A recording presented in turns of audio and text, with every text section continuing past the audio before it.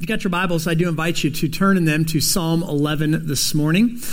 Before I moved into ministry, I was a teacher and a coach, and one of my favorite sports to coach was basketball. And I coached at a small Christian school, Covenant Christian, on the west side, about 400 students, and so we were a relatively small school, and yet our conference was comprised of all the inner city schools that were significantly larger than us, significantly better than us, far more athletic than us, and so we had to rely a lot on fundamentals and dribbling, passing, shot fakes, all the good old Indiana basketball staples. But often during these games, you'd have these 6'8" super athletic guys flying at you all over the court, and a lot of times I would just have to call timeout because the guys would get sped up, they'd start wetting themselves, and I'd just say, whoop, whoop, bring them over. Here are the clipboards. Let's go back to the fundamentals. And so that's what I want to do this morning. I just want to call time out because I feel like all that has gone on in our culture has really sped things up. I've seen so much worrying and anxiety. A big part of what I do at LifePoint is work with college and young adults, and they don't have the foundations, haven't been as solidified as they have for some of you who have walked with the Lord for a long time. And so they're beginning to fret and worry. What's the job market going to look like? I'm seeing my investments fall apart. I don't know if I'm going to have my wedding at the right time. And so they're getting sped up, and I've had to do the same thing with them and just say, time out. Let's gather, let's look at what we know to be true, and let's go back to the fundamentals. Because when we look around, we're in the middle of a global pandemic. We're in the middle of rioting in the streets. There's political uncertainty. There's anger around every corner, financial instability. And so really nothing more this morning than I want to do to just remind you, right? Much of preaching is reminding, not informing. You rarely walk out of a sermon and say, man, that's new information. But we do have a tendency that we just need to be reminded. We need to call time out, and so that's what we're going to do this morning. So if you got your Bibles, I invite you to stand with me while I read through Psalm 11. And it says this: In the Lord I take refuge. How can you say to my soul, flee like a bird to your mountain? For behold, the wicked bend their bow. They have fitted their arrow to the string, to shoot in the dark at the upright in heart. If the foundations are destroyed, what can the righteous do? The Lord is in his holy temple. The Lord's throne is in heaven. His eyes see. His eyelids test the children of man. The Lord tests the righteous, but his soul hates the wicked and the one who loves violence. Let him rain coals on the wicked. Fire and sulfur and scorching wind shall be the portion of their cup. For the Lord is righteous. He loves righteous deeds. The upright shall behold his face. Let me pray. Lord, may your word penetrate our hearts. May it transform our lives. May you encourage those this morning that need to be encouraged, and may you confront those of us that need confronting. Do all these things for the joy of your people and for your great name, we pray. Amen. You may be seated. Now, we don't know exactly when David writes this psalm, but the situation becomes pretty clear and it's timeless. It may have been written at a time when Saul was trying to hunt him down. It may have been written when Absalom was threatening the kingdom, but it is a timeless truth for people to feel threatened.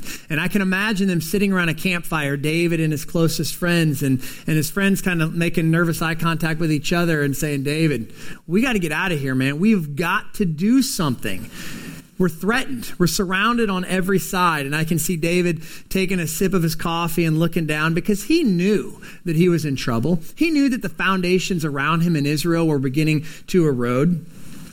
And it's one thing to have personal issues, but it's another when you look around and you say, there's no stability absolutely anywhere. When corruption rules the government, when justice is perverted, when crime is rampant, when something as fundamental as marriage is mocked in a culture, what do we do? And I find it humorous when people look at the Bible and they say, this is an outdated book. And I say, are you kidding me? This could have been written today. Right? We're echoing those very same questions. How many times have you sat there in the last couple of months and said, I don't know what to do. Everything seems to be crumbling around me.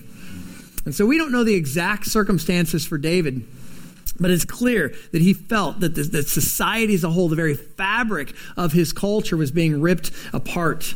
God's word is being ridiculed in Israel. He's being mocked. His justice was being ignored. His laws were being questioned. His commands rejected, and it's no different today. We slaughter our children, and we call it choice. We celebrate sexual promiscuity in the name of freedom. We redefine marriage, gender, morality in the name of tolerance. Pornography is labeled as art. Violence is a form of entertainment. Vulgarity pervades our music and our movies. Authority is mocked. Sin is dubbed nothing more than a disorder. And God's very existence in our lives is denied.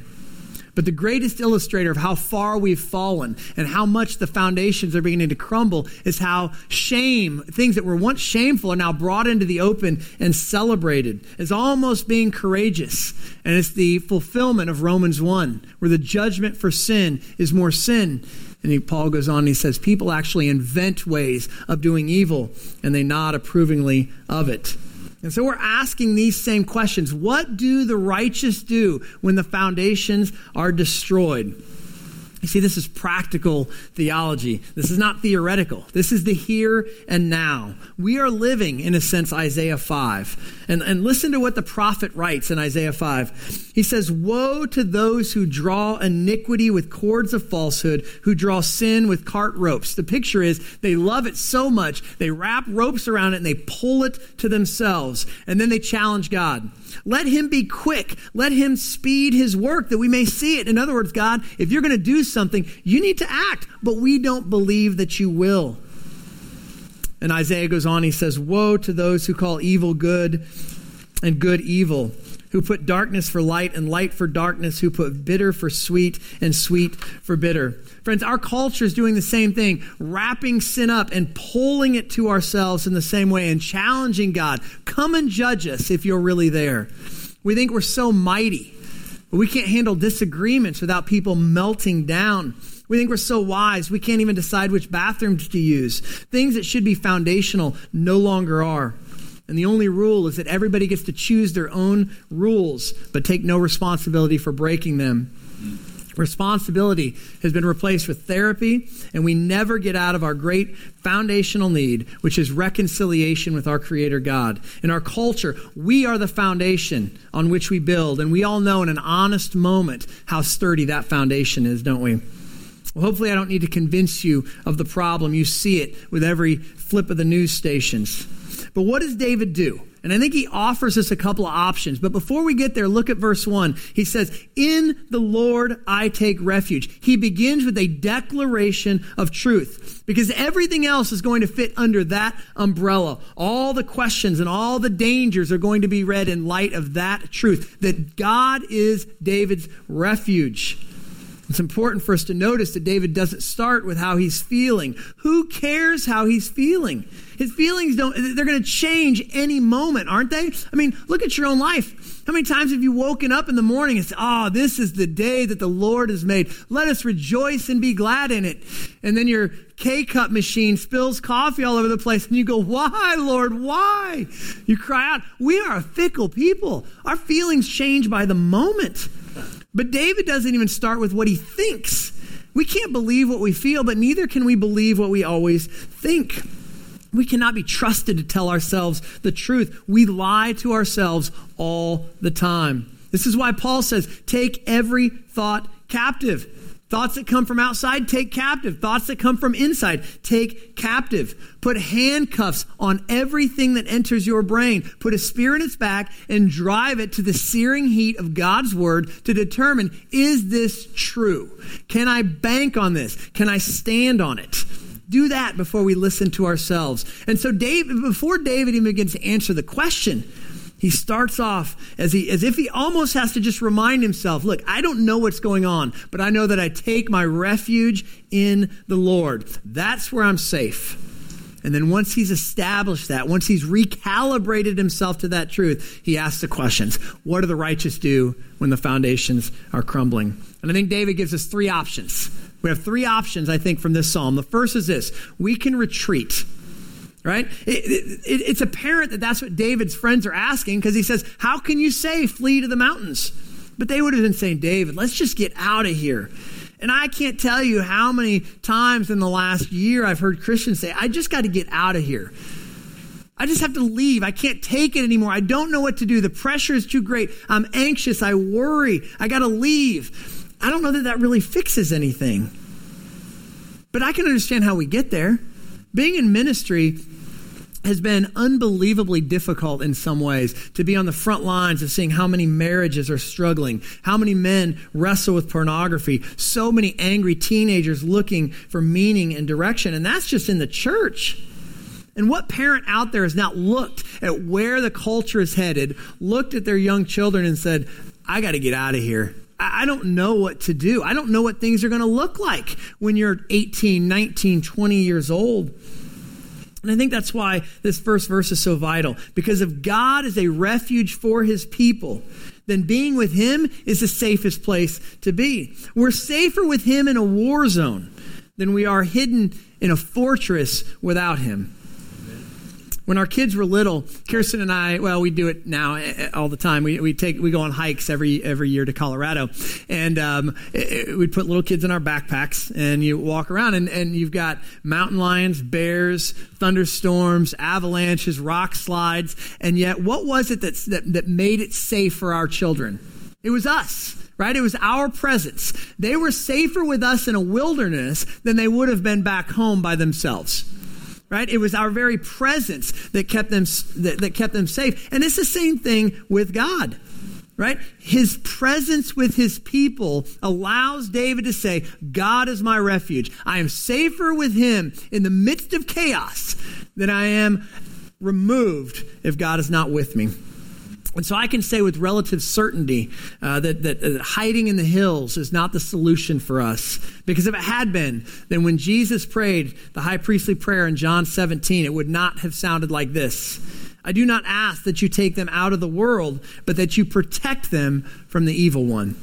Church, we are the salt of the earth and the light of the world, and we have been commanded to make disciples. And to yield to the temptation to run away, I think would be an abandonment to the calling that God has placed upon the church to preserve the world and to proclaim the gospel. And so we cannot retreat. In fact, and I'm not even an optimist, but I would say there is a great opportunity for us to be a distinction in a culture, that we're not running around like chickens with our heads cut off, that we are firmly grounded in a hopeful expectation that God is still on his throne. And when the rest of the world is running around doing this, we're left going, nothing's changed, right? My God is still on the throne.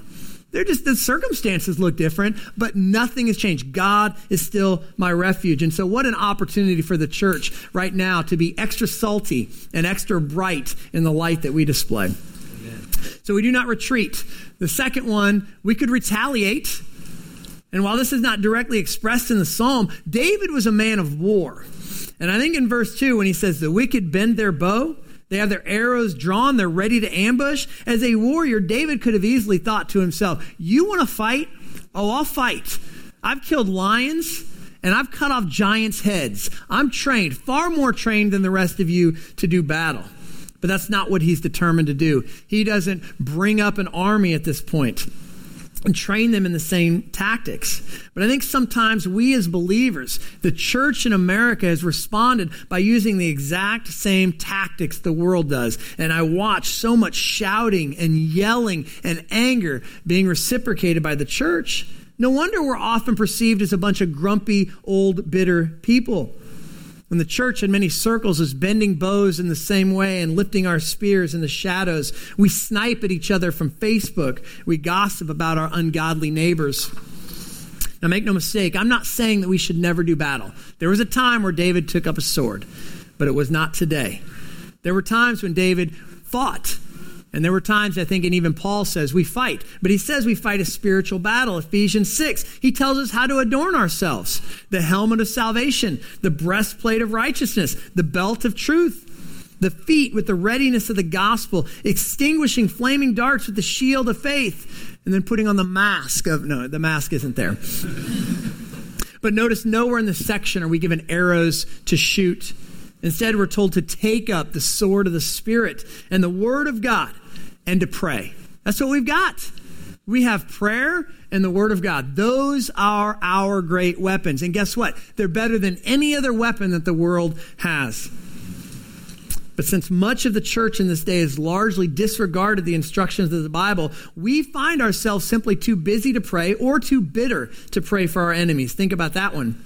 We have no idea how to engage in spiritual warfare, so we get in the mud with our enemies and we engage with them on their terms. Church, I know that there's much wrong with our culture, but stop and think, how much do you really genuinely pray for those who vilify you? How often do you even pray for the other political party or for a political candidate that just drives you nuts? Do you pray for your enemies? That's what we're commanded to do. It's easy to pray for our grandparents. It's easy to pray for our church body, even with all the disagreements we might have in here. But we're united in Christ. But what does it do when we're called to pray for our enemies?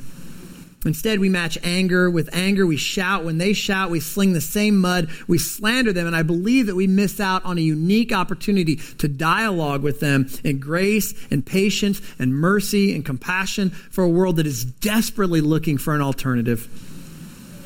We rarely offer any solutions to the shifting sand of our culture. And I'm amazed at how often we in the church, we place our hope in politics, for example. We believe that just with one legislative stroke, or if we could just get the right person on the Supreme Court, everything will finally be solidified. And the Lord says, you're never going to have stability on this earth. My kingdom's not of this world. Right? A Supreme Court justice is not going to save the day. You know who saves the day? The God-man, Jesus Christ, who lays down his life for his sheep. Yeah. That's the good news, right? Jesus wins. You guys know how it ends. And so we go about and we love people because that's the tactic that God has given us. But too often we are like Peter in the garden, which I love Peter. But what's he do in the garden? He grabs the nearest sword and he starts swinging it around. And God's coming behind the whole time, putting ears back on people because we're swinging swords. And Jesus says, Peter, I love the desire, but my kingdom is not of this world. We forget that. And so we find ourselves retaliating. We vilify our opponents. There's vitriol that flows from our mouths and we get sucked into the mire and there's no distinction between us and our enemies. But I think it's because we really don't believe verse 1. The Lord is our refuge. It would be interesting if many evangelicals were as passionate about proclaiming the gospel as they are about promoting a political candidate. I've gotten on a lot of the college kids lately because they're all fired up about things. And I finally looked at them one day and I said, guys, I think it's great that you guys are passionate, but you guys will go down and hold up a political sign and ostracize half the population, but you will not go down and proclaim the gospel for fear of ostracizing yourself. And that's a huge inconsistency in the church. So where is your refuge? The government, your bank account, are health and long life your greatest treasure? If you want to know, look at your prayer life. What do you pray for? I think it's one of the great blights on the Western church. When we gather for prayer, what do we pray for? We pray for grandma. We pray for cancer diagnosis. We pray for some of these, health concerns, which are about 90% of what we pray for. And I'm not diminishing those. The Lord cares about those things, and we should pray for those. But how oftentimes do we lay our character flaws before the Lord and say, I need you to pray for me. I hate my neighbor, and I know I shouldn't. You need to pray for me. I am bitter and angry and worried and anxious, and I struggle to love my wife like I should, and I struggle to love my children like I should. Where is our foundation? I think it's indicative of what we pray for.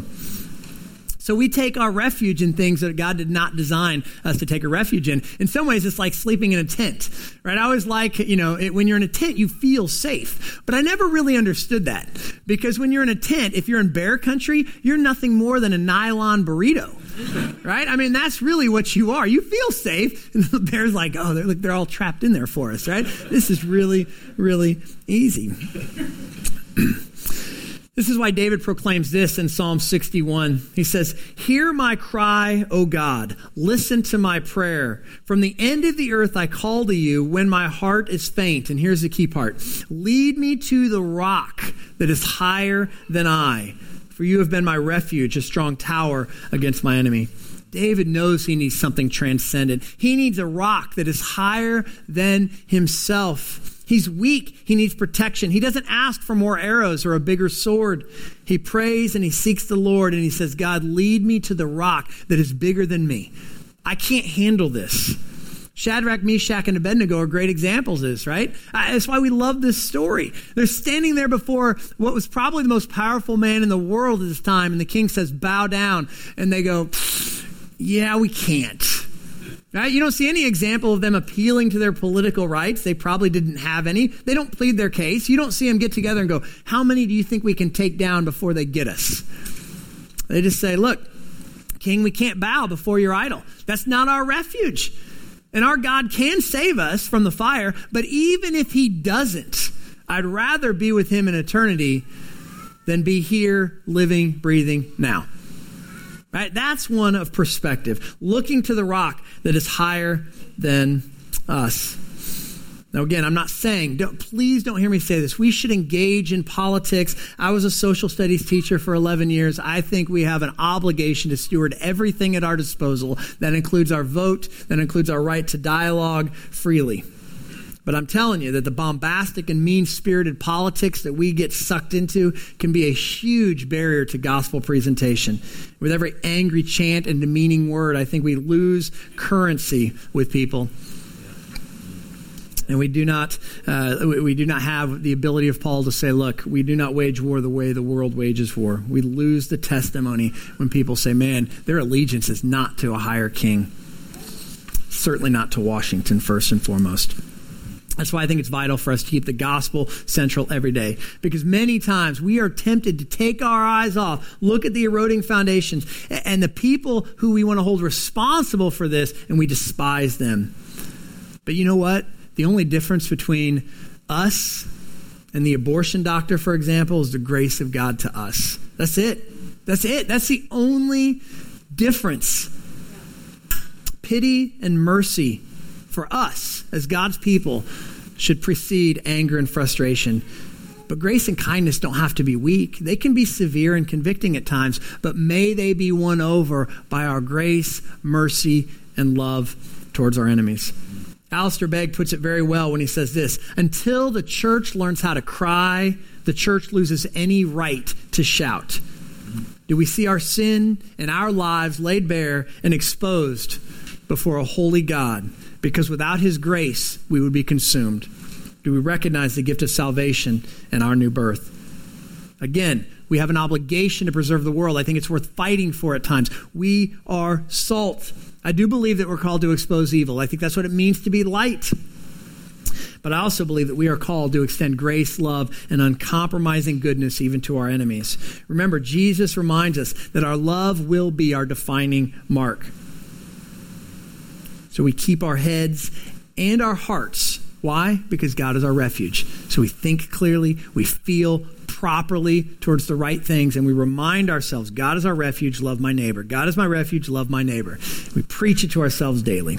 So we can't exhaust that concept, but I hope you get the overarching point. So we cannot retreat, we cannot retaliate, and so what do? And I believe that verses 4 through 7 lay it out, and David says, I want you to refocus. Right? We don't retreat, we don't retaliate, but at times like this we do refocus. And David says the Lord is in his holy temple. The Lord's throne is in heavens. His eyes see, he tests the children of man. He goes on, the Lord is righteous. He loves righteous deeds. The upright shall behold his face. In other words, stay the course.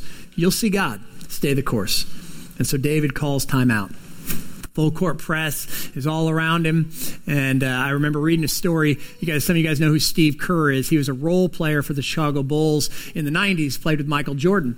He said they were in game 7 of one of their playoff series, and it was super intense, like 30 seconds left. And the other teams all, they split up for a timeout. The other teams running around, kind of coming up with a game plan, drinking their water, but they looked nervous. And he said for a moment, he looked over at the Bulls, and they're all just sitting on the bench doing one of these.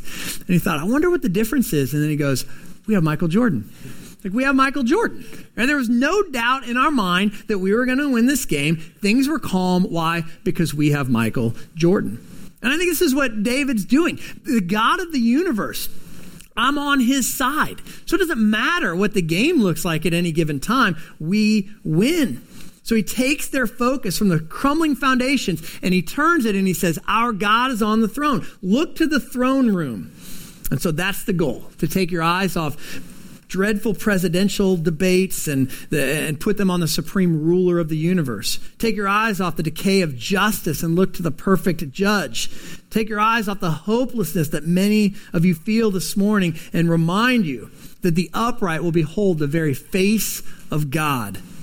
I love the flow of the psalm. Verse 1, it's almost a rhetorical question of absurdity. How can you say flee? My God is on the throne. Verses 2 through 3 are this factual acknowledgement with a little defiance. Sure, the wicked bend their bows, but my God is a refuge. Now verses 4 through 7, David's words, they cause the heart to soar with a reminder of the grandeur of God. And he reminds us of a few things as we begin to wrap up. The first is that God exists. He's not disappeared. His silence is not indifference. And Peter reminds us of that God's slowness or his patience is not slowness like people consider it. It's there that men might have time to repent. David reminds us that God is on his throne. He rules. His inactivity is not weakness or ineptitude. It's his mercy that keeps him from crushing his enemies.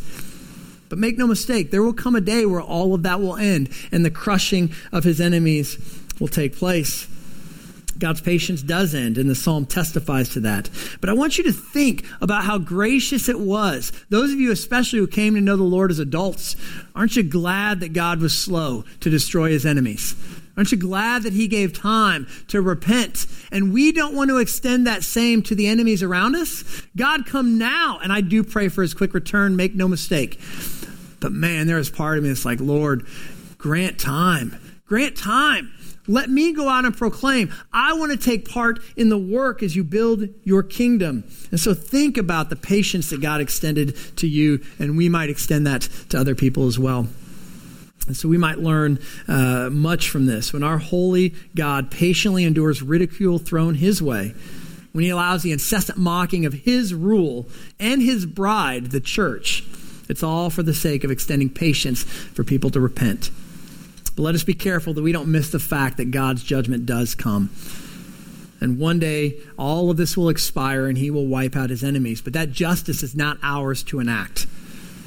David also reminds us that God sees. He sees all that's going on. He's an intimate God. He's transcendent in one sense that we cannot get to him. But man, I'm glad he condescended to come to us. And he knows. And 4 times the word Yahweh, capital L, capital O, capital R, capital D in your psalm. 4 times the personal covenant name of God is used. It's as if David is saying, God is right here with us. He's not this deistic God who's just up there going, I hope they figure it out. He walks with his people. He's a near king. He's a knowing king, and nothing is hidden from him. He sees the wicked in their homes. He knows their secret thoughts. There's no computer screen hidden from his view. Have you thought how oftentimes even we as believers live our lives like practical atheists? How we deny the presence of God when we sit down at the computer and we gossip or we access inappropriate images? We deny his omnipresence. We deny his omniscience. We ourselves, as believers, we live like practical atheists half the time. There's no Facebook page that God doesn't see, and there's no motive that escapes his knowledge. And as such, he tests the righteous. And I think this is what these crumbling foundations ultimately reveal. They reveal who the righteous are. Practice gets old, doesn't it? Those of you who are athletes, if all you ever did was practice, you would lose your motivation for doing it. And I'm telling you, church, for us right now, this is game time. I don't know what the last decade was like in your life, reading the word, spending time in prayer, and kind of going, oh, this is great. But the Lord says, okay, it's game time now. I'm putting you in. And we're going to find out who's been prepared and who hasn't been prepared. Those who have hidden God's word in their heart, those who have cultivated habits of prayer, those who have made habits of sharing the gospel, those who have made habits of coming to church and engaging and encouraging the covenant community. It's game time. Because trial plus time equals our true colors. And the destruction of the foundations, it's a tragedy on one front, but it's an opportunity on the other. Because when the fault line splits, you're going to have to find yourself on one side or another. And what will you be found clinging to when the foundations erode? Are you going to be checking your bank account every minute as the stock market falls? Or are you going to say, man, I have pleasures at the Lord's right hand forevermore. It doesn't matter. Right? Give us this day our daily bread. Will you be hiding in a tent trying to outlast a tornado? Or will you be sitting peacefully in the cleft of the rock? Will you be like Abraham, who leaves his home looking for a permanent city whose designer and builder is God? Will you be like Moses, who willingly leaves all the luxury and safety of Egypt because he considered the reproach of Christ infinitely more valuable than all that Egypt could offer him? Will you be like Paul, who endured beating after beating for the sake of the gospel? Look, friends, I don't know what's going on. The older I get, the less sure I am of almost anything. And in many ways, I find myself like Habakkuk. And it's my favorite minor prophet, Habakkuk, who cries out to the Lord. He looks around in Israel and he says, God, how can you sit there silently? Don't you see justice being perverted everywhere? Where are you? And God, who rarely answers man in the Bible, but he gives Habakkuk an answer. And he says, Habakkuk, oh man, you just sit and listen. Everybody who hears of this plan, their ears are going to tingle. It's a great plan. And I'm sure Habakkuk's like, all right, Lord, when are you coming? What are you going to do? And God says, oh, the Babylonians? Yeah, I'm going to bring them in and wipe you out. Habakkuk had to say, whoa. That is not what I thought you were going to do. How can you use those pagans to come in and judge your people? And God never really answers the question there, right? He just says, I'm God. And I love Habakkuk's surrender. He says, and I need to remind you, first of all, he tells Habakkuk how to respond. Chapter 2, verse 4, he says, live by faith. Habakkuk said, what do I do? The Babylonians are coming. The just will live by faith. You trust me, I'll protect you. I'll take care of it. And so Habakkuk, there had to have been some internal wrestling. We get to chapter 3, and here's what it says. Though the fig tree should not blossom, nor fruit be on the vines, the produce of the olive fail, and the fields yield no fruit. The flock be cut off from the fold, and there be no herd in the stalls. Here's a conclusion. Yet I will rejoice in the Lord. I will take joy in the God of my salvation. God, the Lord, is my strength. He makes my feet like the deer's. He makes me tread on my high places. And so Habakkuk doesn't know what God is up to. And even if he disagreed with God's plan, he pledges an unwavering commitment to worship God and trust him. Notice that his faith is not circumstantial. He doesn't say, as long as things go well, God, I will worship you. There's no prosperity gospel here in Habakkuk's mind. He says, there may be no food, there may be nothing for me, yet I will worship the Lord. I will find joy in God. This is what it means to take refuge in the Lord. I'm reminded of something J. Vernon McGee says. It's one of my favorite quotes. He says, this is God's universe, and he does things his way. You may have a better way, but you don't have a universe. Now look, friends, God is on his throne. I don't know what he's doing. I don't get to see the process. I just know the end. And it ends with God on his throne and his people at the foot of that throne forever singing praise. And I'm speculating here. What if the foundations are crumbling so that the people of faith might shine all the brighter? What if the immigration crisis, for example, is God's way of saying, I'm going to bring people from every tongue, tribe, and nation to your doorstep so that you don't even have to go. Just share the gospel with them. What if he's emptying the storehouses so that we might find our ultimate satisfaction in him and display that joy to the world? What if something like this virus is here to provide an opportunity for those of us who know and love Christ and rest in him to go and do ministry to those who are tremendously fearful for their lives? Look, God has already demonstrated at the cross that he works from a completely different economy than our own. And so here's what I want to leave you with, all right? What do the righteous do when the foundations crumble? And there's no secret. We do the same thing we've always done. We worship the Lord. We proclaim the gospel. You want to make a difference in this culture? You don't do it with a vote or an angry editorial. Too often we throw ambiguous cliches around like impact the world for Jesus. So I get on the college kids all the time. You guys love the broad, change the world. I say, how about you just change your neighborhood? right? Go impact the world for Christ. How about you just share the gospel with your neighbor? Let's start there. My mom would say that all the time. I'd come home, Mom, we need to do this in the world. And she'd say, you go clean your room first.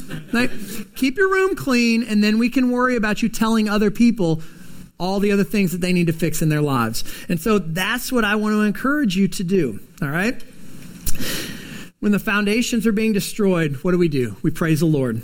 We love our neighbors. We honor our spouses. We raise our children properly to serve Christ. We work harder than anybody else in the office so that people can know, man, he serves a different master than I do. All of these things are the distinction. And so the goal for us as believers is that we might be a nail in a firm place, right? They're grabbing onto anything that they can grab onto. And we're saying, hold on.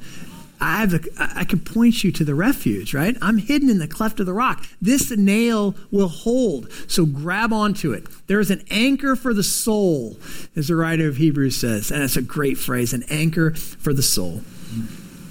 So Jesus Christ is that anchor, friends, right? And the foundations may crumble, and you may wake up tomorrow and the news may get even worse. Don't run to the news headlines first and foremost. There's no promises there, but there are promises here.